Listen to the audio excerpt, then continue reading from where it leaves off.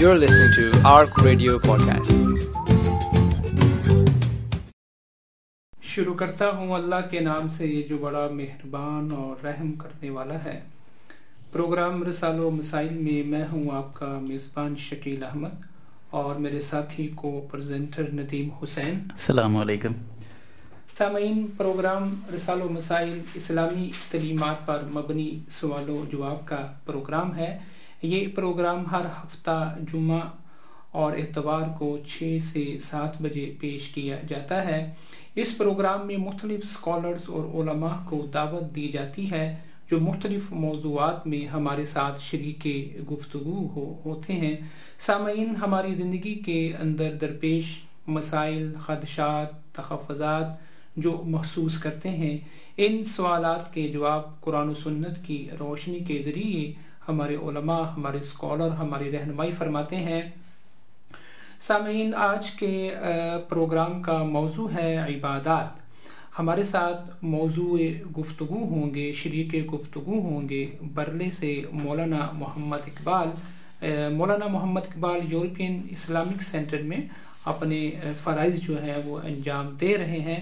मौलाना अस्सलामु अलैकुम व रहमतुल्लाहि व बरकातुहू। इस वक्त जो है वो हमारे जो है वो कोई तकनीकी कोई प्रॉब्लम है फ़ोन में। सामीन, जो ही हमारा राब्ता मौलाना से होता है हम जो है वो दोबारा आपकी खिदमत। जी वालेकुम अस्सलाम व रहमतुल्लाहि व बरकातुहू। जी वालेकुम सलाम व रहमतुल्लाहि व बरकातुहू। जी मौलाना, आज का हमारा मौजू है इबादत। नमाज जो है वो इस्लाम के अरकान में से सबसे पहला और अहम इस्लामी रुकन है, सतून है। इसके बगैर जो है वो ये बिल्डिंग जो है वो कायम नहीं रह सकती। और दुनिया से जाने के बाद भी जो है वो यानी कि नमाज के मुतल्लिक जो है वो सवालात पूछे जाएंगे, जैसा कि रसूल अल्लाह सल्लल्लाहु अलैहि वसल्लम का इरशाद गिरामी है, नमाज मोमिन की मिराज है। और रसूल अल्लाह सल्लल्लाहु अलैहि वसल्लम दुनिया से पर्दा फरमाते हुए वक्त भी जो रवायात में आता है नमाज के बारे में तलकीन फरमा रहे थे। और कुरान पाक में भी जगह जगह नमाज कायम करने का हुक्म आया है, व अकीमुस्सलाता व आतुज़ ज़काता वरकऊ मअर राकिईन। नमाज जो है मौलाना, इसकी फजीलत और दीन इस्लाम में इतनी अहमियत क्यों रखी गई है? जी बिस्मिल्लाह रहमान रहीम। सबसे पहले तो मुझे ये बताइए कि मेरी आवाज़ आपको आ रही है? जी अल्हम्दुलिल्लाह, बहुत अच्छी साफ आवाज़ आ रही है। जज़ाकुमुल्लाह खैर, जज़ाकुमुल्लाह खैर।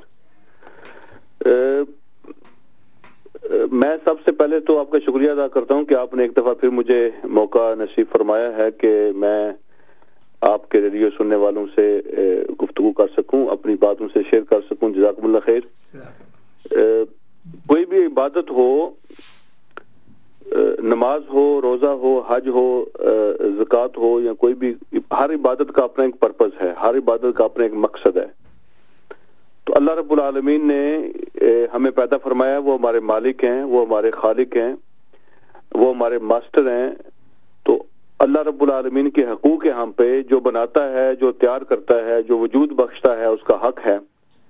और इस हक को अदा करने के लिए सबसे बेहतरीन और सबसे मौसर और सबसे प्यारा जरिया जो है वो नमाज है। तो इस जरिए से हम अल्लाह रब्बुल आलमीन के यहाँ शुक्रिया अदा करते हैं कि अल्लाह पाक ने हमें जिंदगी भी अता फरमाई, फिर नेमतें अता फरमाई और फिर टाइम और नसीब फरमाया।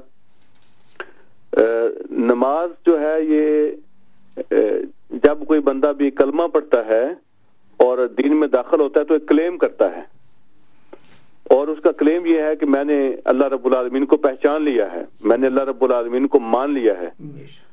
तो ये क्लेम जो है किसी भी दुनिया की कोर्ट के अंदर ओनली क्लेम जो है वो एक्सेप्टेबल नहीं होता, उस क्लेम को प्रूफ करना होता है और उसका प्रूफ देना पड़ता है। तो ये नमाज जो है उस क्लेम का प्रूफ है। अल्लाह की कोर्ट में भी सिर्फ कह देने से काम नहीं चलेगा, उसका सबूत पेश करना पड़ेगा। और अल्हम्दुलिल्लाह ये नमाज सबसे पहला उसका सबूत है कि जैसे कोई बंदा कलमा पढ़ता है, उधर से आवाज आती है अल्लाहु अकबर, साबित करो कि अल्लाह रब्बुल आलमीन सबसे बड़े हैं। इसका सबूत दो कि तुम मानते हो कि अल्लाह सबसे बड़े हैं, और अल्लाह वाकई सबसे बड़े हैं, लेकिन अल्लाह तुमसे सबूत चाहते हैं। ना तुम्हारी फैमिली बड़ी है, ना तुम्हारी दुनिया बड़ी है, ना तुम्हारा कारोबार बड़ा है, نہ تمہاری جاب بڑی ہے، نہ تمہارا کیریئر بڑا ہے، نہ تمہاری اپنی سوچیں بڑی ہیں، تو سب کچھ چھوڑو اور اللہ کے سامنے حاضر ہو جاؤ، اس بات کا ثبوت ہو کہ اللہ پاک سب سے بڑے ہیں۔ تو یہ نماز اس بات کا ثبوت ہے کہ ہم اس بات کو ایکسیپٹ کرتے ہیں، ہم مانتے ہیں، اور یہ ثبوت کے طور پہ ہم پیش کر رہے ہیں کہ ہمارے نزدیک سب سے بڑی ذات اللہ رب العالمین کی ذات ہے، اور ہم پہ سب سے بڑا حق اللہ رب العالمین کا حق ہے، اور جو یہ حق ادا نہیں کرے گا، جو اللہ کی بات پر ایمان لانے کا ثبوت پیش نہیں کرے گا، اسی بات کو حدیث کے اندر بیان کیا گیا ہے کہ صحابہ اکرام جو ہیں وہ کسی اور بات کو بھی کفر نہیں سمجھتے تھے جیسے وہ نماز کو چھوڑ دینے کو کفر سمجھتے تھے۔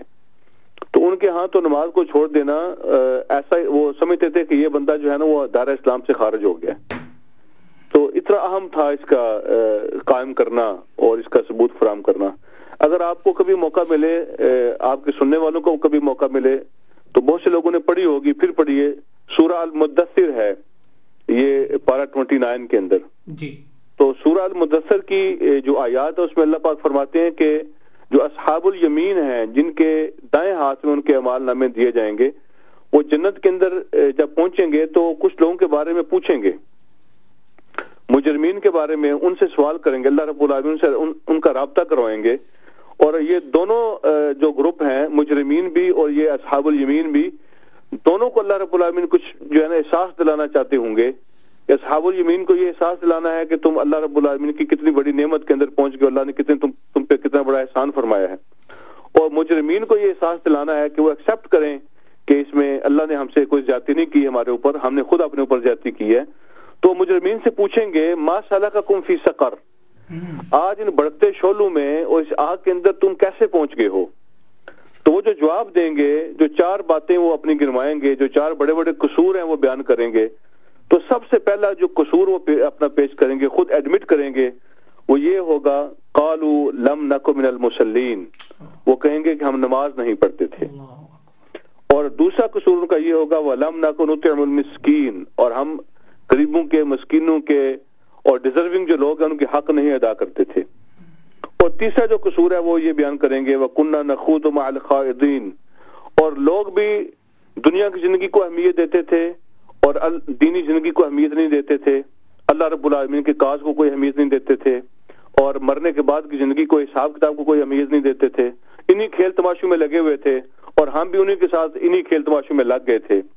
اور چوتھی بات وہ کہیں گے وَكُنَّا نُكَذِّبُ بِيَوْمِ الدِّينِ، اور ہم یہ سمجھتے تھے کہ کوئی حساب کتاب نہیں ہونا، کوئی اکاؤنٹیبلٹی نہیں ہونی، یہ بس کہانیاں اور قصے ہیں، ہم سے کوئی پوچھا نہیں جائے گا، مریں گے ختم ہو جائیں گے۔ لیکن آج پتہ چلا کہ یہ سب کچھ حقیقت تھی۔ تو مجرمین سب سے پہلے جس بات کا اقرار کریں گے وہ یہی ہوگی کہ آج ان بڑھتے شعلوں میں جو ہم پہنچے ہیں تو اس کی بڑی وجہ جو ہے لم نکو من المصلین، ہم نماز نہیں پڑھتے تھے۔ اور پھر اللہ رب العالمین نے قرآن کے اندر ایک حصہ ہے چھوٹا سا، وہ میں آپ کے ہر بندے کو یہ 3 لفظ یاد ہو جائیں گے، اقم الصلاۃ لذکری، اقم الصلاۃ لذکری، نماز کو قائم کرو میری یاد کے لیے۔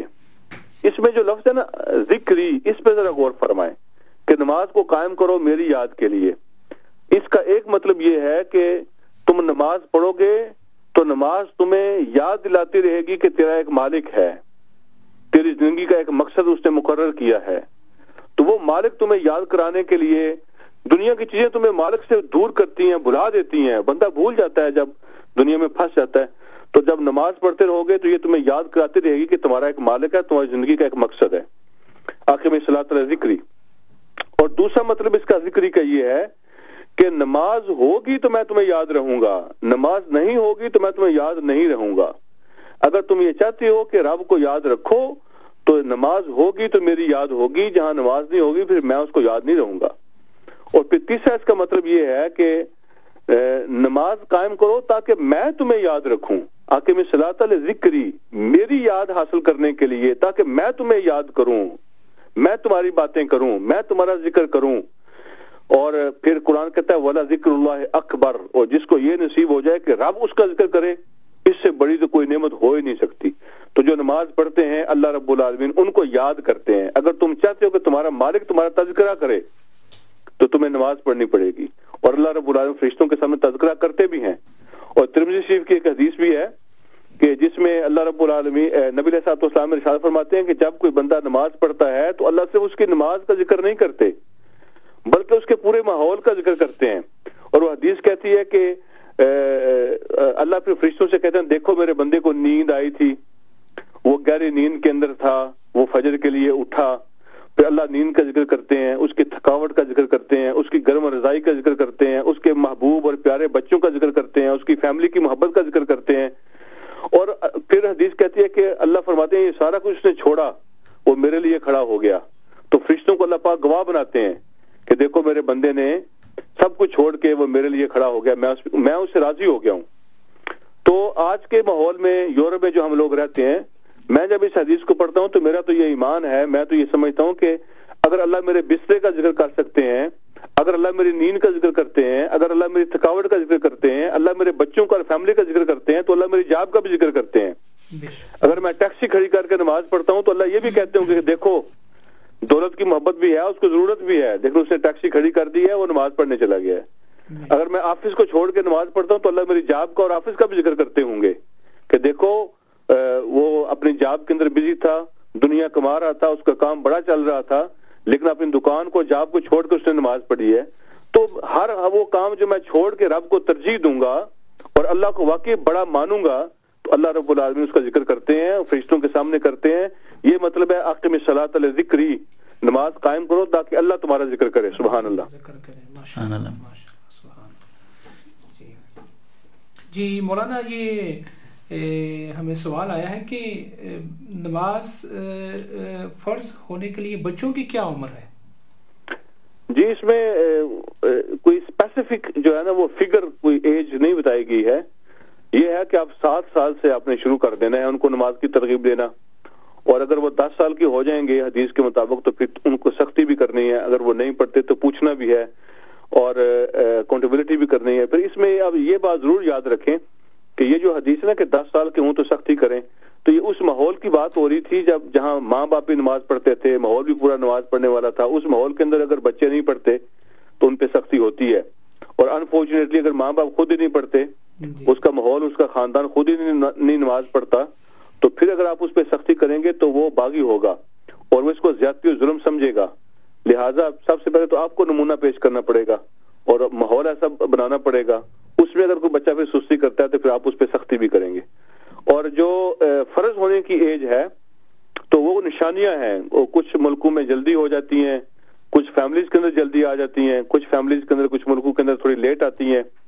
تو وہ فزیکل سائنز ہوتے ہیں بچی اور بچے کے بالغ ہونے کے, وہ جو سائنس جس میں پائے جاتے ہیں اس پہ نماز فرض ہو جاتی ہے, روزہ فرض ہو جاتا ہے. لیکن عام طور پہ جو علماء نے بیان فرمایا ہے کہ 12-13 سال کی بچی جو ہے وہ بالغ ہو جاتی ہے, اور 13-14 سال کا جو بچہ ہے وہ بالغ ہو جاتا ہے. جی سامعین, پروگرام رسالہ مسائل اسلامی تعلیمات پر مبنی سوال و جواب کا پروگرام ہے. پروگرام میں آج ہمارے ساتھ شریک گفتگو ہیں برلے سے مولانا محمد اقبال صاحب, جو ہمارے اولڈم سے جو ہمارے سوالات کا جوابات دے رہے ہیں. اگر آپ کے ذہن میں کوئی سوال ہو تو ہمارا فون نمبر ہے 01413753434. جی مولانا, یہ فرض نمازوں کی قضا کس طرح ادا کی جائے گی؟ جی قضا کے جو ہے نا وہ کئی طریقے ہیں, اس پہ ڈفرینس آف اوپینین بھی ہے. تو ایک تو یہ ہے کہ جو چیز بندے نے نہیں کی ہے وہ اس نے غلطی کی ہے, اس نے قصور کیا ہے, تو جو قصور اور غلطی ہوتی ہے اس کی توبہ ہوتی ہے, اس کی معافی مانگی جائے, اس کی توبہ کی جائے, اور آئندہ سے ایسا نہ کرنے کا عزم کیا جائے, ڈٹرمینیشن ہو, تو اللہ پاک معاف فرما دیں گے. ایک تو یہ صورت ہے کہ آپ نے نہیں پڑھی ہے تو آپ نے قصور کیا ہے تو آپ توبہ کر لیں, ٹھیک ہے, توبہ اس لیے ہوتی ہے کہ پچھلی کی معافی مانگ لیں تو بات ختم ہو گئی. لیکن دوسری ایک صورت یہ ہے کہ اگر آپ نے وقت پہ پڑھی نہیں ہے تو اس کی تو معافی آپ نے مانگ لی ہے, لیکن جو قرض ہے وہ تو آپ کے ذمہ باقی ہے. تو جب آپ پہ فرض تھی آپ نے اس کو ادا نہیں کیا, اس کی معافی مانگ لیں, لیکن ابھی وہ آپ کے ذمہ باقی ہے تو اس کی پوری کرنی پڑے گی. تو اس کا پھر طریقہ یہی ہوتا ہے کہ آپ ایک ایسٹیمیٹ اپنی زندگی کا وہ لگاتے ہیں کہ 5 سال ہو گئے ہوں گے, 8 ہوں گے, 10 ہو گئے ہوں گے جو میں نے نمازیں چھوڑی ہیں یا میری قضا ہوئی ہیں. تو ایک اندازہ لگا کہ اللہ پاک باقی جو ظاہر ہے ایکوریٹ تو حساب نہیں ہو سکتا, اللہ اپنی نیت کے مطابق باقی معاف فرمائیں گے اور اس کو قبول فرمائیں گے, یہی توقع ہوتی ہے. تو آپ جو ہے وہ اس کو پھر قضا پڑھنا شروع کر دیتے ہیں, اور اس کا طریقہ جو ہے نا وہ سب سے بہترین, سب سے آسان اور سب سے آتھینٹک یہی ہوتا ہے کہ ہر نماز کے ساتھ آپ ایک نماز قضا کر لیجئے گا. مثلا آپ فجر پڑھتے ہیں تو فجر کے بعد آپ 2 فرض جو ہے نا وہ قضا کے پڑھ لیں, اور آپ یہ سمجھیں کہ وہ جو سب سے آخری میری نماز قضا ہوئی تھی یہ وہ ہے. اگلے دن یہ کہیں کہ پھر جو سب سے آخری رہتی ہے یہ وہ ہے, پھر کہیں کہ یہ سب سے جو آخری رہتی ہے وہ یہ ہے. اسی طرح آپ زور کے ساتھ زور پڑھ لیں, آپ عصر کے ساتھ عصر پڑھ لیں. اور بعض لوگ پھر سوال کرتے ہیں کہ پھر تھوڑی نماز جو ہے نا وہ بھاری ہو جاتی ہے, ہیوی ہو جاتی ہے, کہ آپ سنتے بھی پڑھیں گے, پھر آپ نوافل بھی پڑھیں گے, پھر آپ نے قضا بھی پڑھنی ہے. تو اس کے لیے علماء نے یہ لکھا ہے کہ جس کی پچھلی پوری ہو جائیں گی اس کی ساری اس کے اندر ہی آ جائیں گی. اگر آپ سمجھتے ہیں کہ سنت اور نوافل اور سارا کچھ کرنے سے نماز میری ہیوی ہو جاتی ہے, تو آپ جو ہے نا وہ قضا فرض پڑھیں, تو اس میں سارا کچھ اللہ پاک آپ کو اس کا ثواب دے دیں گے. تو جہاں تک ممکن ہو آپ اتنا کر سکتے ہیں. نفل کی جگہ پہ آپ اپنے قضا پڑھ لیں, اللہ رب العالمین نفلوں کو شامل فرمائیں گے اس کے اندر ہی جب آپ کی فرض پوری ہو جائیں گی پچھلی. تو اور اسی طرح اگر آپ محسوس کرتے ہیں کہ کبھی کبھی کہ آپ کے پاس ٹائم ہوتا ہے اور آپ پورے دن کی ایک دفعہ قضا کر سکتے ہیں, تو اس طرح بھی کر سکتے ہیں.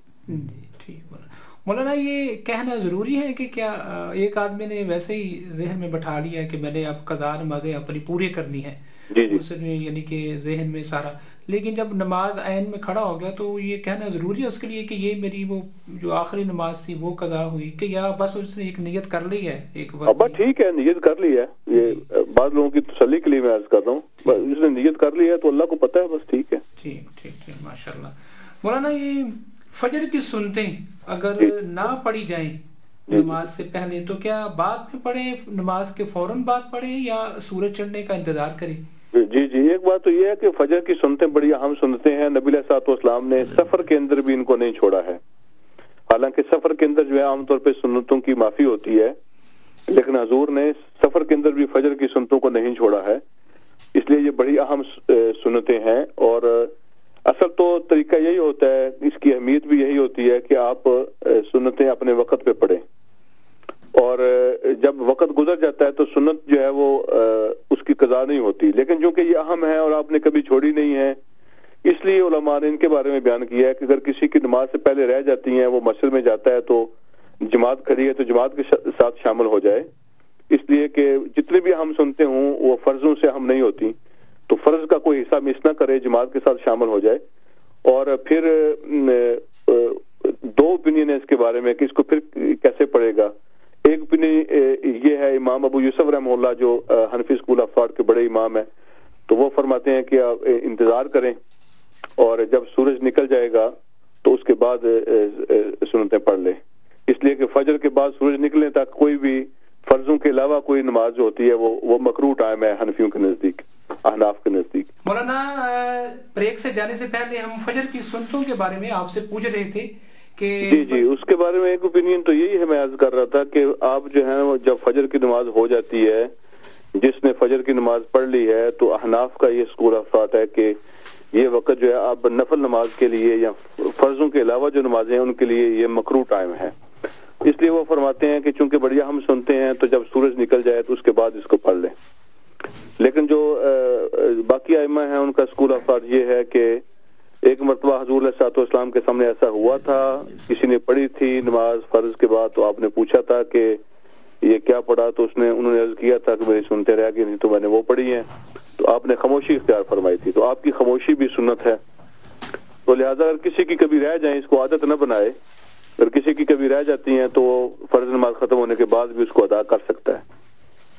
جی ماشاءاللہ. مولانا اگر جماعت جو ہے وہ مسجد میں کھڑی ہو جائے تو کوئی اگر سنتے یا نوافل اس ٹائم پڑھ رہا ہے اور تکبیر جو ہے وہ نماز کی شروع ہو جائے, تو اس حالت میں وہ یہ تو کسی کے نزدیک بھی نہیں ہے. پتہ نہیں وہ لوگ کہاں سے یہ مسئلہ لے آتے ہیں کہ وہ پیچھے جا کے پڑھے, جہاں پہ امام کی آواز نہیں آتی ہے اور وہ جلدی جلدی پڑھ لے, تو جلدی جلدی جو پڑھی جاتی ہے نماز وہ کیا نماز ہی ہوتی ہے؟ صرف اس لیے کہ میں نے 2 سنتیں پوری کرنی ہے, کیا وہ مطمئن ہے اس بات پہ کہ اس کو نماز ہی کہے گا وہ؟ اور وہ اس نے اسی طرح نماز پڑھی جیسے نماز پڑھنی چاہیے. اور دوسری بات یہ ہے کہ فرض تو فرض ہوتی ہے نا, اس کی کوئی بھی حصہ آپ نے مس کر دیا ہے, آپ کو کیا پتا ہے کہ کون سا حصہ آپ کا قبول ہونا ہے؟ تو یہ تو بالکل یعنی عجیب سی بات ہے کہ آپ جو ہے نا وہ فرض کھڑے ہیں اور آپ پیچھے جا کے سنتے پہلے پڑھ کے پھر آ کے شامل ہو جائیں. تو کوئی بھی فرض کا حصہ مس ہو جائے تو وہ بہت اہم ہے, اور آپ کو نہیں پتا کہ کون سا حصہ جو ہے نا وہ آج میرا زیادہ قبول ہو جائے. تو اس لیے آپ فرض کو جوائن کریں. آپ کو جب پتا ہے جماعت کھڑی ہے, جب اگر آپ کو پتا نہیں ہے تو پھر تو پڑھیں آپ جہاں مرضی. تو جب آپ کو پتا ہے کہ جماعت کھڑی ہے تو پھر پیچھے جائیں یا آگے جائیں یا کسی کونے میں جائیں یا کسی کمرے میں جائیں, نماز کا حصہ تو مس کر رہا ہے وہ. تو بالکل ایسا نہیں کرنا چاہیے. یہ پتہ نہیں کہاں سے مسئلہ آیا ہے, یہ درست نہیں ہے. ٹھیک, ماشاءاللہ. مولانا اگر کہیں جا رہے ہوں اور نماز کا وقت ہو جائے, یعنی گاڑی میں بیٹھے ہیں یا کسی اور ٹریول کر رہے ہیں, تو باہر نکل کے نماز ادا کرنا اس وقت ٹھیک نہیں ہے, تو کیا وہ گاڑی میں بیٹھ کر نماز جو ہے وہ ادا کر سکتا ہے؟ جی, نماز میں قیام جو ہے نا یہ اس کے فرائض میں, اس کی شرطوں میں شامل ہے. اگر کوئی بندہ صحت مند ہے اور وہ قیام کر سکتا ہے تو قیام نماز کی شرائط میں سے ہے. اور پھر جو ہے وہ اگر وہ کر سکتا ہو تو یعنی فیسنگ ٹورڈز قبلہ بھی یہ نماز کی جو ہے نا وہ پابندی ہے. تو اس لیے نوافل جو ہیں وہ تو گاڑی میں یہ اوپینین موجود ہے, وہ گاڑی میں ہو سکتے ہیں, وہ سواری پہ ہو سکتے ہیں, وہ اونٹ پہ, وہ گھوڑے پہ ہو سکتے ہیں, وہ کوئی مسئلہ نہیں ہے. لیکن جو فرائض ہیں تو اس کے لیے جو ہے نا وہ یہ شرطیں پوری کرنا ضروری ہیں. تو وہ گاڑی کے اندر فرض نہ پڑے, بلکہ جب باقی آپشن موجود ہیں تو وہ ان آپشن پہ عمل کر سکتا ہے جو دین نے مقرر کی ہیں, جو سنت سے ثابت ہیں, تو ان آپشن پہ عمل کر سکتا ہے. مثال کے طور پہ اگر اس نے سفر کرنا ہے, اس کو پتا ہے کہ میں کہیں موٹر وے پہ مجھے بریک نہیں ملے گی, یا کوئی جگہ جو ہے نا وہ کوئی ایسے کوئی نہیں ہے جہاں میں بریک کر کے اپنی نماز پڑھ سکوں گا, اور نماز کا ٹائم جو ہے نا وہ مس ہونے کا خطرہ ہے, تو دن کی نمازیں جمع کر سکتا ہے, رات کی نمازیں بھی جمع کر سکتا ہے, ظہر اثر بھی جمع کر سکتا ہے, مغرب عشاء بھی جمع کر سکتا ہے. تو جب جمع کرنے کی آپشن موجود ہے اور سنت سے ثابت ہے تو پھر وہ جو ہے نا وہ یہ باقی اس کو نماز کی شرطیں اور اہم جو اس کے رکن ہیں اس کو مس کرنے کی ضرورت نہیں ہے. جی, جزاک اللہ مولانا. مولانا, 2 آدمی کیا اکٹھے ہو کر جماعت کی صورت میں نماز ادا کر سکتے ہیں؟ ہاں جی, جب 2 ہو جاتے ہیں تو جماعت ہو جاتی ہے. بالکل ان کو, بلکہ ان کو جماعت کے ساتھ ہی نماز پڑھنی چاہیے. اور تکبیر بھی کہنی چاہیے ساتھ ہی. بالکل, تکبیر بھی کہنی چاہیے, اذان بھی کہنی چاہیے. میں تو یہ دیکھے حدیث میں تو یہ ہے کہ جہاں اکیلا بندہ ہو تو اس کو اکیلے کو بھی اذان پڑھ کے جو ہے نا وہ نماز پڑھنی چاہیے, کیونکہ اذان ایک الگ عبادت ہے. جتنی چیزیں اس کو سنتی ہیں قیامت کے دن اس کی گواہی دیتی ہیں, تو اس کو جہاں کوئی فتنے کا خطرہ نہ ہو. مثلاً اگر میں اپنے گھر میں اونچی اذان پڑھتا ہوں تو ہو سکتا ہے میرے پڑوسی جو ہیں وہ اگر نان مسلم ہوں تو شکایت کریں گے, یا اس کو وہ مطلب ہے کوئی ہماری کوئی ایل فیلنگ پیدا ہو جائے گی, اس پہ کوئی جھگڑا پیدا ہو جائے. اس طرح کی اگر کوئی کسی آفس میں ہوں, کسی دفتر میں ہوں, تو لوگ اس پہ اعتراض کریں گے, یا کوئی کسی پہ اٹیک ہی نہ کر دے. اس طرح کے جو مسائل ہوتے ہیں, اگر ایسا کوئی فتنہ نہیں ہے تو اذان پڑھنا بھی جو ہے نا وہ اذان پڑھے, پھر اقامت پڑھے, پھر اس کے بعد نماز پڑھے. بشک اکیلا ہو پھر بھی ایسے کر سکتا ہے. تو جو 2 ہیں, اگر اذان کا موقع ان کو اذان پڑھنا آتی ہے, پہلے اذان پڑھیں, پھر اقامت پڑھیں, پھر جماعت کروائیں. بالکل ٹھیک, ماشاءاللہ. مولانا, کیا نماز میں جو ہم مسنون دعائیں پڑھتے ہیں ان کے علاوہ کیا اپنی زبان میں بھی دعا کی جا سکتی ہے؟ یہ نماز کے اندر تو اپنی زبان میں دعا نہیں کی جا سکتی. تو نماز کے اندر تو قرآن اور حدیث کی جو دعائیں ہیں عربی زبان کے اندر ہی وہی مانگی جا سکتی ہیں, اور نماز کے اندر مانگی جا سکتی ہیں. جو ثنا ہے یعنی سورہ فاتحہ سے پہلے بھی دعائیں مانگی جا سکتی ہیں, رکوع کے اندر بھی دعائیں مانگی جا سکتی ہیں, سجدے کے اندر بھی تسبیحات پڑھنے کے بعد دعائیں مانگی جا سکتی ہیں, اور تشہد کے اندر بھی درود کے بعد دعائیں مانگی جا سکتی ہیں. تو یہ یعنی نبی علیہ الصلوۃ والسلام تو زیادہ دعائیں نماز کے اندر ہی مانگا کرتے تھے. اور یعنی ایک جو دعا ہے جو بڑی خوبصورت ہے اور بڑی زبردست ہے, جو ابو بکر رضی اللہ تعالیٰ عنہ نے نبی علیہ الصلوۃ والسلام سے درخواست کی تھی کہ مجھے آپ کچھ ایسی دعا سکھائیں جو میں نماز کے اندر پڑھوں, تو حضور علیہ الصلوۃ والسلام نے ان کو یہی دعا سکھائی تھی جو بہت سے لوگ جو ہیں وہ ثنا کی جگہ پہ پڑھتے ہیں, اللہم انی ظلمت نفسی ظلما کثیرا، یہ جو دعا ہے یہ بہت خوبصورت دعا ہے کہ اللہ میں نے اپنا کچھ نہیں چھڈیا، پنجابی کہتے ہیں میں اپنا کچھ نہیں چھڈیا، میں نے اپنے آپ کو تباہ کر لیا ہے، میں نے بہت ظلم کیا اپنے اوپر، تو آپ جو ہیں وہ اپنی طرف سے مجھے بخشش عطا فرمائے، اللہ مجھے معاف کر دے، میرا حق نہیں بنتا۔ مغفرۃ من عندک کا مطلب یہ ہے کہ اللہ میرا تو کوئی حق مجھے نظر نہیں آتا کہ میں آپ سے معافی مانگوں، اتنے میں نے گناہ کیے ہیں، لیکن آپ کی رحمت سے میں درخواست گزار ہوں کہ آپ اپنی رحمت سے اپنی طرف سے مجھے معافی عطا فرمائے، اپنی طرف سے مجھے معافی عطا فرمائے، خاص معافی عطا فرمائے۔ مغفرتن پہ زبر ہے، یہ تنوین ہے، 2 زبریں ہیں، اس کا بھی مطلب یہ ہے کہ مجھے خاص معافی عطا فرمائے اور اپنی طرف سے عطا فرمائے، میرے اعمال کو دیکھ کر نہیں، اپنی رحمت کو دیکھ کے عطا فرمائے۔ تو یہ جو بڑی خاص دعا ہے یہ نماز کے اندر ہی مانگنے کے لیے ابو بکر رضی اللہ تعالیٰ عنہ نے نبی علیہ السلام سے درخواست کی تھی اور آپ نے ان کو یہ دعا سکھائی تھی۔ تو نماز کے اندر آپ دعائیں مانگ سکتے ہیں، اگر جماعت کے ساتھ نماز پڑھ رہے ہیں اور آپ نے اپنی نماز کمپلیٹ کر لی ہے، آپ امام صاحب کا انتظار کر رہے ہیں، تو خاموشی سے بیٹھنے کے بجائے آپ جتنی دعائیں مانگ سکتے ہیں آپ مانگیں اور ان کو ریپیٹ کرتے رہیں۔ جی ماشاءاللہ خیر۔ مولانا یہ کیا سنتیں اور نوافل جو ہیں جو نماز سے بعد پہلے ہوتی ہیں اور بعد میں ہوتی ہیں، ان کا پڑھنا جو ہے بہت ضروری ہے؟ اگر نہ پڑھا جائے تو پوچھا جائے گا۔ ہاں مجھے ایک وہ بات یاد ہے کہ استاد نعمان علی خان ایک دفعہ ایک لطیفہ سنا رہے تھے کہ ایک مسجد میں پروگرام تھا، کوئی کیمپ تھا، لوگ کوئی تیاری بھی کر رہے تھے، کچھ کارکن ہوتے ہیں جن کے ذمہ کوئی ڈیوٹیاں ہوتی ہیں، وہ کہتے ہیں وہ جب جماعت ہو جاتی تھی تو اپنے اپنے کاموں میں لگ جاتے تھے پھر کہ جلدی جلدی چلیں اس کو سمیٹ لیں۔ تو اگلی نماز ہوئی، ایک بزرگ دیکھ رہے تھے کہ یہ لوگ جو ہیں فرض پڑھے ہیں اور پھر کاموں میں لگ گئے ہیں، اور پھر اگلی نماز آئی، پھر انہوں نے نماز جماعت کے ساتھ پڑھی، اور پھر جو ڈیوٹی والا ہے گیٹ کیپر گیٹ پہ چلا گیا، سیکورٹی والا ادھر چلا گیا، تو پھر انہوں نے دیکھا کہ سنتے نہیں پڑھی، تو بزرگوں نے ان کو بلا لیا، اس نے کہا تھوڑے تے سنتا فرض نہیں ہے نا۔ تو مسئلہ یہ ہے کہ پڑھنی چاہیے۔ میں تو یہ عرض کرتا ہوں کہ یعنی نبی علیہ الصلوۃ والسلام نے جو کام کیے ہیں آپ کی محبت میں، وہ ہمارے لیے بہت اہم چیزیں ہیں، کرنی چاہیے، ان کو پڑھنا چاہیے۔ نوافل پڑھنے سے، سنتیں ادا کرنے سے قیامت کے دن جو خشوع اور خضوع میں جو آداب کے اندر، جو فرائض کے آداب کے اندر جو کمی رہ جاتی ہے اللہ اس کو پورا فرمائیں گے، اور نوافل کے ذریعے سے اللہ کا قرب حاصل ہوتا ہے، نوافل کے ذریعے سے بندہ اللہ کے قریب ہوتا ہے، اللہ کی رحمت اس پہ برستی ہے بے شک، اور اس کے دروازے جو ہے نا وہ کھلتے ہیں، اور نوافل کے ذریعے سے بندہ جو ہے نا وہ جو اندر اس کو قوت ایمان کی چاہیے ہوتی ہے وہ اس کو نصیب ہوتی ہے۔ تو یہ یعنی دیکھیں ہر وقت کے آپ نے نوافل بیان فرمائے ہیں، یہ تہجد بھی نفل ہے، پھر آپ نے صلاۃ الضحیٰ کی بات کی ہے، پھر جو ہے نا وہ صلاۃ الاوابین کی بات ہوئی ہے، پھر صلاۃ الحاجہ کی بات ہوئی ہے، پھر صلاۃ التوبہ کی بات ہوئی ہے۔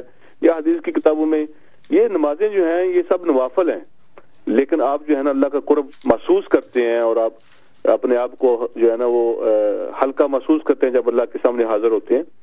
لیکن ان میں سے کسی نماز کی بھی کوئی سزا نہیں ہے کہ کوئی اگر کسی نے نہیں پڑھی تو اس کو سزا ہوگی، یا اللہ کا اس پہ غضب ہوگا، یا اس کو کوئی جرمانہ ہوگا، یا اس کو کوئی سزا ہوگی۔ تو سزا اکاؤنٹیبلٹی نہیں ہے، ان کی اکاؤنٹیبلٹی فرض کی ہے اور سزا بھی فرض کی ہے۔ یہ ساری باتیں درجات کی بلندی کے لیے اور اللہ کا قرب حاصل کرنے کے لیے۔ ٹھیک ماشاءاللہ، یعنی کہ اگر پڑھے گا تو اس کو اجر و ثواب ملے گا، اگر نہیں پڑھے گا تو پوچھا نہیں جائے گا، یعنی کہ ٹھیک ماشاءاللہ سزا نہیں ہے، اس کی سزا نہیں ہے ماشاءاللہ۔ مولانا یہ جماعت میں یعنی کہ نمازیوں کی ترتیب کیا ہوگی؟ بعض کا دیکھا گیا ہے کہ مساجد میں چھوٹے چھوٹے بچے بھی وہ لائن میں آ کے کھڑے ہو جاتے ہیں، اور اس طرح نماز کی وہ جو ہوتی ہے وہ ترتیب، اس کے بارے میں ذرا وضاحت فرما دیں۔ ہاں جی، ایک تو میری گزارش ہے کہ جہاں امام کھڑے ہوتے ہیں تو ان کے جو پیچھے 4 5 6 لوگ ہیں وہ وہاں تو کچھ بہتر لوگ ہی کھڑے ہونے چاہیے، صاحب علم ہوں، ان کو جماعت کا نماز کا پتہ ہو، کچھ مسائل کو جانتے ہوں، تو ایسے لوگ ہی وہاں کھڑے ہونے چاہیے کہ کیونکہ کسی وقت بھی اگر امام کے ساتھ کچھ ہیپن ہوتا ہے تو ان میں سے کسی بندے کو آگے کیا جائے گا۔ عام طور پہ تو جو اپروچ میں ہوتے ہیں، جو قریب ہوتے ہیں، انہیں کو پکڑا جاتا ہے، تو وہاں لوگ ایسے کھڑے ہونے چاہیے کہ جو لوگ نماز پڑھانے کے قابل ہوتے ہیں اس کو کور کر سکیں۔ ٹھیک۔ دوسری بات یہ ہے کہ اگر بڑے لوگوں کے ساتھ بچے کھڑے ہیں درمیان میں، صف کے درمیان میں، تو بچوں کا یہ ہوتا ہے کہ کبھی سجدہ کیا اٹھ کے چلے گئے، پھر واپس آ گئے، پھر تو صفیں درمیان میں ٹوٹتی رہتی ہیں جی. تو اس کے لیے لوگ سجیسٹ کرتے ہیں کہ بچے کو ایک سائڈ پہ آپ کھڑا کر لیں. اگر اپنے ساتھ ہی کھڑا کرنا ہے تو آپ ایک کارنر میں کھڑے ہوں اور بچے کو اپنے ساتھ کھڑا کر لیں. اگر وہ جاتا آتا بھی ہے تو درمیان سے صف جو ہے وہ ٹوٹتی نہیں ہے, وہ پھر خراب نہیں ہوتی ہے. اور اگر بچے سمجھدار ہوں اور وہ یعنی نماز میں شامل رہتے ہوں اور آپ یہ بھی خطرہ نہ ہو کہ وہ آگے پیچھے چلا جائے گا, کچھ شرارتیں کرے گا, ایسے بچوں کو تو پاس ہی کھڑا کرنا چاہیے اور آپ کو سائڈ پہ کھڑا ہونا چاہیے. سمجھدار بچے ہیں تو وہ مردوں کے پیچھے صف بنائیں, یہی ترتیب ہے, یہی طریقہ ہے کہ ان کی صف جو ہے وہ پیچھے ہونی چاہیے. لیکن جو الاول فالاول ہوتا ہے, ظاہر ہے جو لوگ پہلے آ جاتے ہیں پھر صف بن جاتی ہے, پھر کچھ لوگ بعد میں آئیں گے تو وہ پیچھے ہی کھڑے ہوں گے. تو پھر ایسے نہیں کرنا چاہیے کہ ان کو پکڑ کے دائیں بائیں کریں, تو یہ اچھا نہیں ہے. اس سے بعض اوقات بچوں کے دل میں مسجد کے بارے میں, کانسیپٹ اور نماز کے بارے میں ان کے دل میں جو ہے نا وہ نفرت پیدا ہو جاتی ہے. یہ طریقہ درست نہیں ہے, ایسا نہیں کرنا چاہیے. جزاک اللہ. ایک اور سوال پوچھا گیا ہے مولانا, قصر نماز ادا کرنے کا کیا طریقہ ہے اور یہ کب فرض ہوتی ہے یا کب ادا کرنی چاہیے؟ قصر تو سفر کی نماز ہوتی ہے جو قصر ہوتی ہے. جب آپ سفر پہ ہیں اور آپ سمجھتے ہیں کہ مجھے جو ہے وہ کنسیشن کی ضرورت ہے, تو اللہ پاک نے یہ کنسیشن دی ہوئی ہے کہ سفر کے اندر جو ہے وہ 4 رکعتوں والی نماز جو ہے وہ آدھی ہو جاتی ہے. تو اس کے 2 رکعتیں پڑھنی ہوتی ہیں اور 2 ایسے پڑھنی ہوتی ہیں جیسے آپ 2 رکعتیں پڑھتے ہیں عام طور پہ. تو ہر 4 رکعتوں والی جو فرض ہیں وہ آدھی ہو جاتی ہے, 2 رکعتیں اس کی ہو جاتی ہیں سفر کے اندر جی. تو آپ یہ قصر کر سکتے ہیں. اور سنتے ہیں تو ادا نہیں کرنی نا اس میں؟ ہاں, تو سفر کے اندر جب فرض آدھے ہو جاتے ہیں تو پھر سنتے ہیں کا سوال باقی نہیں رہتا. اس میں یہ اختلاف ضرور ہے کہ احناف کے نزدیک جو ہے وہ اللہ کی یہ رحمت ہے, اللہ کی یہ کنسیشن ہے, اللہ کی یہ رخصت ہے, تو رخصت سے فائدہ اٹھانا چاہیے جی. اور اس سے فائدہ نہ اٹھانا اس کی نہ قدری اور نہ شکری ہے.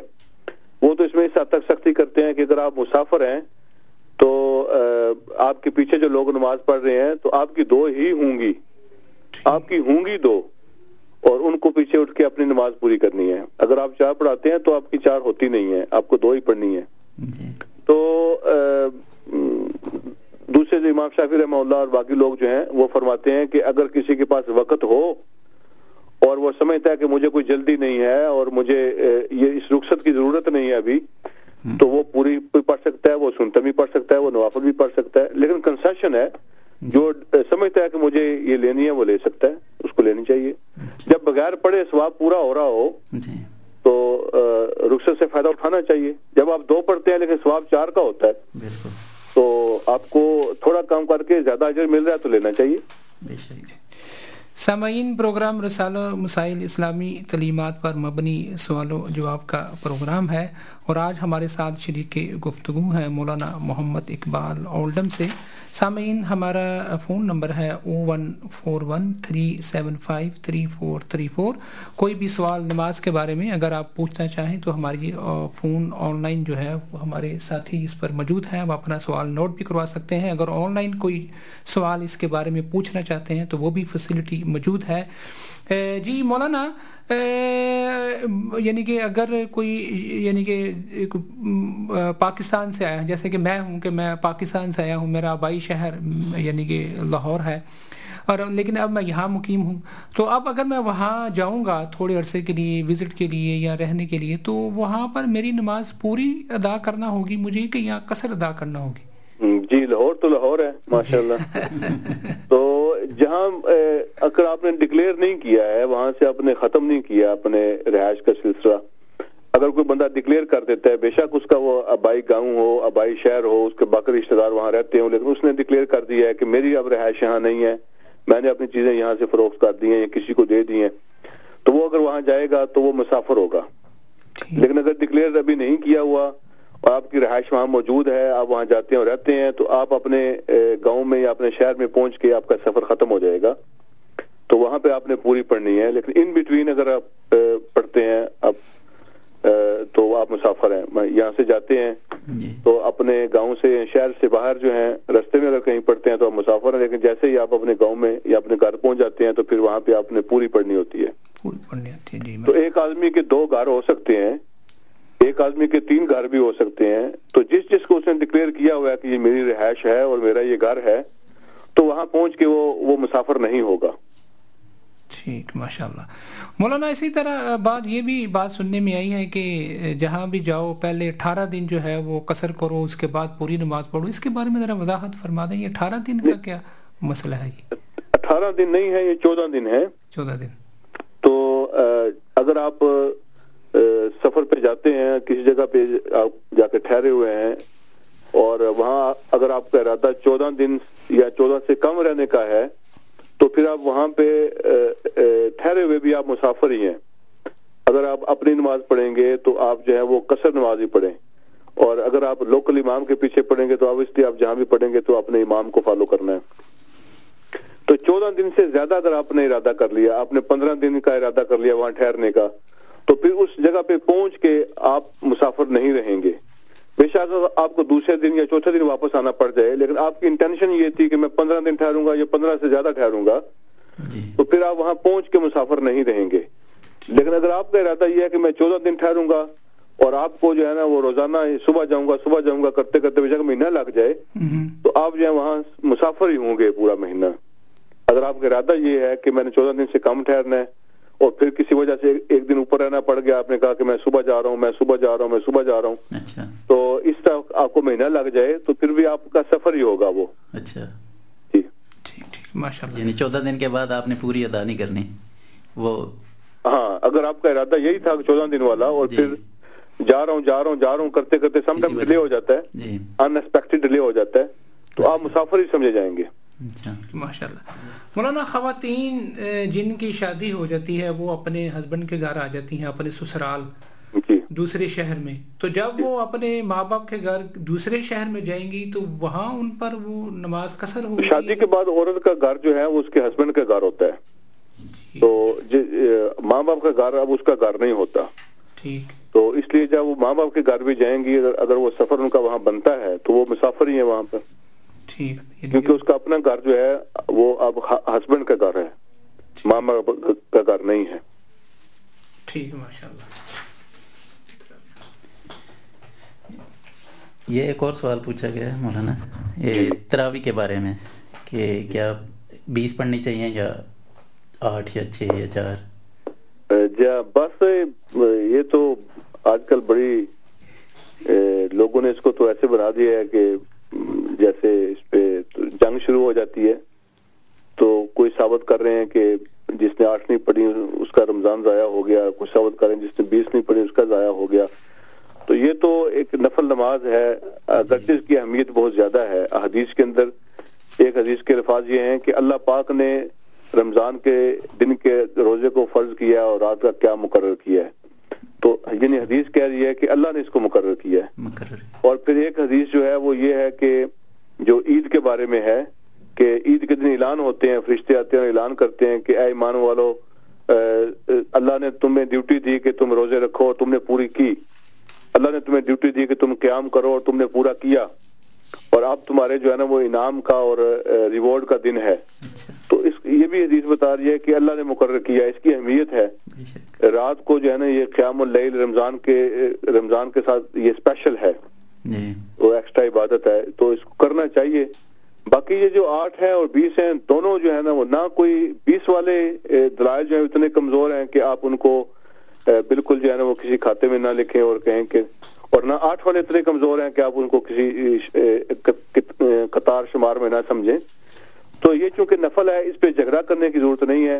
جو اپنے دلائل سے یہ سمجھتے ہوں کہ 8 ہیں تو وہ 8 پڑھیں، اور جو اپنے دلائل سے یہ سمجھتے ہوں کہ یہ 20 ہیں تو وہ 20 پڑھیں. نہ وہ آپ ان کو کرٹیسائز کریں نہ ان کو کرٹیسائز کریں، تو یہ زیادہ بہتر ہے. چونکہ یہ نفل نماز ہے، آپس کی جو یونٹی ہے نا جی، مسلمانوں کا احترام اور یونٹی، یہ قرآن کی نص سے ثابت ہے، یہ فرض ہے. اور کوئی بھی ایسی چیز جو اس فرض کو ڈیمیج کرتی ہو وہ بہت بڑا گناہ ہے، بہت بڑا جرم ہے. اور آپ جو ہے وہ ان عبادات کا نام لے کے اور اس چیزوں کا نام لے کے اگر آپس میں لڑیں یا فتوے لگائیں یا مطلب ہے ایک دوسرے کو یہ یونٹی کو ڈیمیج کریں، ان ھذہ امتکم امۃ واحدہ، یہ قرآن کے الفاظ ہیں کہ یہ ایک امت ہے اور اللہ نے اس کو ایک امت بنایا ہے. تو اس کو ایک رکھنے کی کوشش کرنا یہ ہر بندے کا فرض ہے. تو ان چیزوں کی وجہ سے جھگڑا نہیں کرنا چاہیے. 8 بھی ثابت ہیں، 20 بھی ثابت ہیں. ٹھیک ہے جی. دیکھیں نا، یہ تو کیسے ہو سکتا ہے کہ کوئی بندہ یہ سوچے کہ جن کے بارے میں نبی علیہ السلام نے یہ فرمایا ہے کہ اگر میرے بعد نبی ہوتے تو حضرت عمر ہوتے. اور شاہ اللہ محدث دہلوی رحمہ اللہ فرماتے ہیں کہ یعنی ایک تو روایت میں 17 دفعہ سے زیادہ ہے, ایک میں 27 دفعہ اللہ پاک نے قرآن حضرت عمر رضی اللہ تعالیٰ کی خواہش کے مطابق نازل فرمایا ہے, اور جن کی تورات اور انجیل کے اندر جن کے تذکرے ہیں, تو اگر وہ ان کے بارے میں کیسے سوچ سکتے ہیں کہ وہ کوئی ایسا کام کریں گے جس کا کوئی نہ ثبوت ہے, نہ کوئی سار ہے, نہ کوئی پیر ہے, اور اپنی طرف سے وہ ایک نئی عبادت گھڑ کے وہ شروع کر دیں گے. اور پھر جو موسٹلی صحابہ کرام ان کی زندگی میں موجود تھے, آپ دوسرے خلیفہ ہیں, تو 95% صحابہ موجود تھے ان کی زندگی میں. آپ صحابہ کے ایمان سے یہ کیسے توقع کر سکتے ہیں کہ جو یہ تو پوچھ سکتے ہیں کھڑے ہو کے کہ یہ کرتا کہاں سے آیا, اور ہم آپ کی بات نہیں سنیں گے جب تک آپ یہ نہیں بتائیں گے کرتا کہاں سے آیا. ان کو یہ جرت تو ہے, لیکن اگر کوئی غلط قسم کی کوئی بدعت شروع ہو جائے اور وہ کوئی بھی نہیں پوچھتا حضرت عمر سے کہ آپ نے یہ کیا شروع کر دیا, آپ کو کہاں سے جرت مل گئی کہ آپ نے ایک نیا کام شروع کر دیا ہے, تو اس پہ ان کی خاموشی جو ہے, ان کی رضامندی جو ہے, یہ ان کا اجماع ہے. تو ہم کبھی یہ سوچ نہیں سکتے ان کے بارے میں کہ وہ کوئی ایسا کوئی کام کریں گے جو نہ قرآن میں, نہ حدیث میں, نہ اس کا کوئی مطلب ہے سر نہ پیر, تو ایک نئی عبادت وہ شروع کر دیں گے. ایسا کیسے ہم سوچ سکتے ہیں؟ اور دوسری بات یہ ہے کہ جب احادیث موجود ہیں, 8 والی بھی موجود ہیں, اور قیام اللیل جو ہے وہ رمضان غیر رمضان میں نبی علیہ السلام کا ثابت ہے, تو جو اس کو وہ قیام اللیل سمجھتے ہیں تو ان کو کیسے ریفیوز کیا جا سکتا ہے؟ اس لیے یہ تو نفل عبادت ہے, لوگ 36 بھی پڑھتے رہے ہیں, ٹھیک ہے نا, کم اور زیادہ یہ تو ہوتا رہا ہے. تو اللہ کو راضی کرنا ہے, اللہ کا قرب حاصل کرنا ہے. اب امام مالک رحمہ اللہ جو ہے مدینہ کے اندر لوگ جو وہ سمجھتے تھے کہ مکہ والے تو طواف کر لیتے ہیں وقفے کے اندر, تو ہم تو وہ طواف نہیں کر سکتے, تو ہم کیا کریں؟ انہوں نے اس طواف کی جگہ پہ رکھتے بڑھا دی, چلے ہم اس طرح کو کچھ زیادہ ثواب حاصل کر لیتے ہیں. تو یہ تو اللہ کے سامنے کھڑا ہونا ہے, یہ تو محنت کرنی ہے, یہ تو کمائی کرنی ہے. کوئی زیادہ کر لے, کوئی کم کر لے, کوئی کسی پہ پابندی نہیں ہے. کوئی 4 پڑھ کے چلا جائے, اس کو روکنا نہیں چاہیے. 8 پڑھ کے چلا جائے, کرٹیسائز نہیں کرنا چاہیے. 12 پڑھ کے چلا جائے, 20 کوئی پڑھے, تو یہ تو نفل عبادت ہے, جتنی زیادہ ہو سکے بہتر ہے. جی ماشاءاللہ. مولانا یعنی کہ 20 بھی پڑھی جا سکتی ہیں یا 8 بھی پڑھی جا سکتی ہیں, اگر کوئی کم و بیش کرنا چاہے اس میں تو وہ اس کی ضرورت کے مطابق کم و بیش بھی ہو سکتی ہیں, چھوڑی بھی جا سکتی ہیں, پڑھی بھی جا سکتی ہے. جی ماشاءاللہ, سبحان اللہ. مولانا نماز پڑھتے ہوئے اگر کوئی سلام کرے تو اس کا جواب اس کا یعنی کہ دینا چاہیے؟ نماز پڑھتے ہوئے کوئی سلام کرے تو نماز پڑھنے کے بعد اس کا جواب دینا چاہیے, کیونکہ نماز کے اندر جو ہے, نماز کے اندر جو گریجولی چینجنگز آئی ہیں, تو آہستہ آہستہ پہلے ایسا ہوتا تھا کہ لوگ جواب دے دیا کرتے تھے, لیکن آہستہ آہستہ اس کے اندر اس طرح کی چیزیں جو ہے نا وہ ان کو جیسے جیسے لوگ آگے بڑھتے گئے, سیکھتے گئے, تو ان چیزوں کو پھر جو ہے نا وہ روک دیا گیا. تو اب جو ہے آپ جب اللہ کے ساتھ آپ کا رابطہ ہو گیا ہے تو آپ جو ہے اب لوگوں کے ساتھ آپ رابطہ ختم کر دیں, اور اگر کسی نے اسلام کیا ہے تو آپ نماز ختم کر کے اس کا جواب دیں. کہ نیل پالش کے ساتھ وضو ویلڈ ہے یا نیل پالش اتار کے وضو کرنی پڑے گی؟ جی, ہر وہ چیز جو آپ کی جسم کا حصہ نہیں بنتی اور اس کی لیئر جو ہے نا وہ الگ رہتی ہے. اگر جیسے مہندی ہے, آپ رنگ لگاتے ہیں تو آپ کے جسم کا حصہ بن جاتی ہے, کوئی الگ اس کی لیئر نہیں ہوتی. تو مہندی لگائی, اس کا رنگ جو ہوتا ہے اس پہ تو آپ وضو کر سکتے ہیں, وہ کوئی مسئلہ. لیکن جو الگ لیئر بن جاتی ہے اور پانی آپ کی جلد تک نہیں پہنچتا, تو آبویسلی ہاتھوں کا دھونا فرض ہے, تو اس کو ریموو کرنا پڑے گا. وضو تب ہوتا ہے, یا پھر آپ وضو کر کے لگائیں اور اس کے ساتھ آپ نماز پڑھ سکتے ہیں جب تک جو ہے نا وضو ٹوٹتا نہیں ہے. جب وضو ٹوٹ جائے گا تو پھر آپ کو نیل پالش ریموو کر کے وضو کرنا پڑے گا. اگر کوئی ایسی نیل پالش ہو جس کا رنگ ہوتا ہے, اس کی الگ سے لیئر نہیں اوپر لگتی, تو اگر کوئی ایجاد ہوئی ہے تو اس کے ساتھ ہو سکتا ہے. لیکن کوئی الگ اس کی لیئر اگر بن جاتی ہے اور پانی آپ کی باڈی تک نہیں پہنچنے دیتی, تو اس کے ساتھ وضو نہیں ہوتا. جی جزاک اللہ خیر. مولانا آپ کا بہت شکریہ, اللہ تعالیٰ آپ کو جزائے خیر عطا فرمائے. آپ نے الحمدللہ بڑے اچھے طریقے سے قرآن و سنت کی روشنی میں ہمارے سامعین کے سوالات کے جوابات میں رہنمائی فرمائی.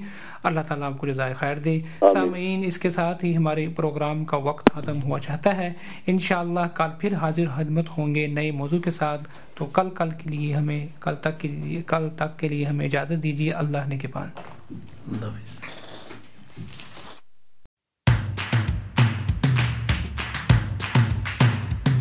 For more information and to listen to more podcasts, visit us at arc.score or check out the Arc Media app.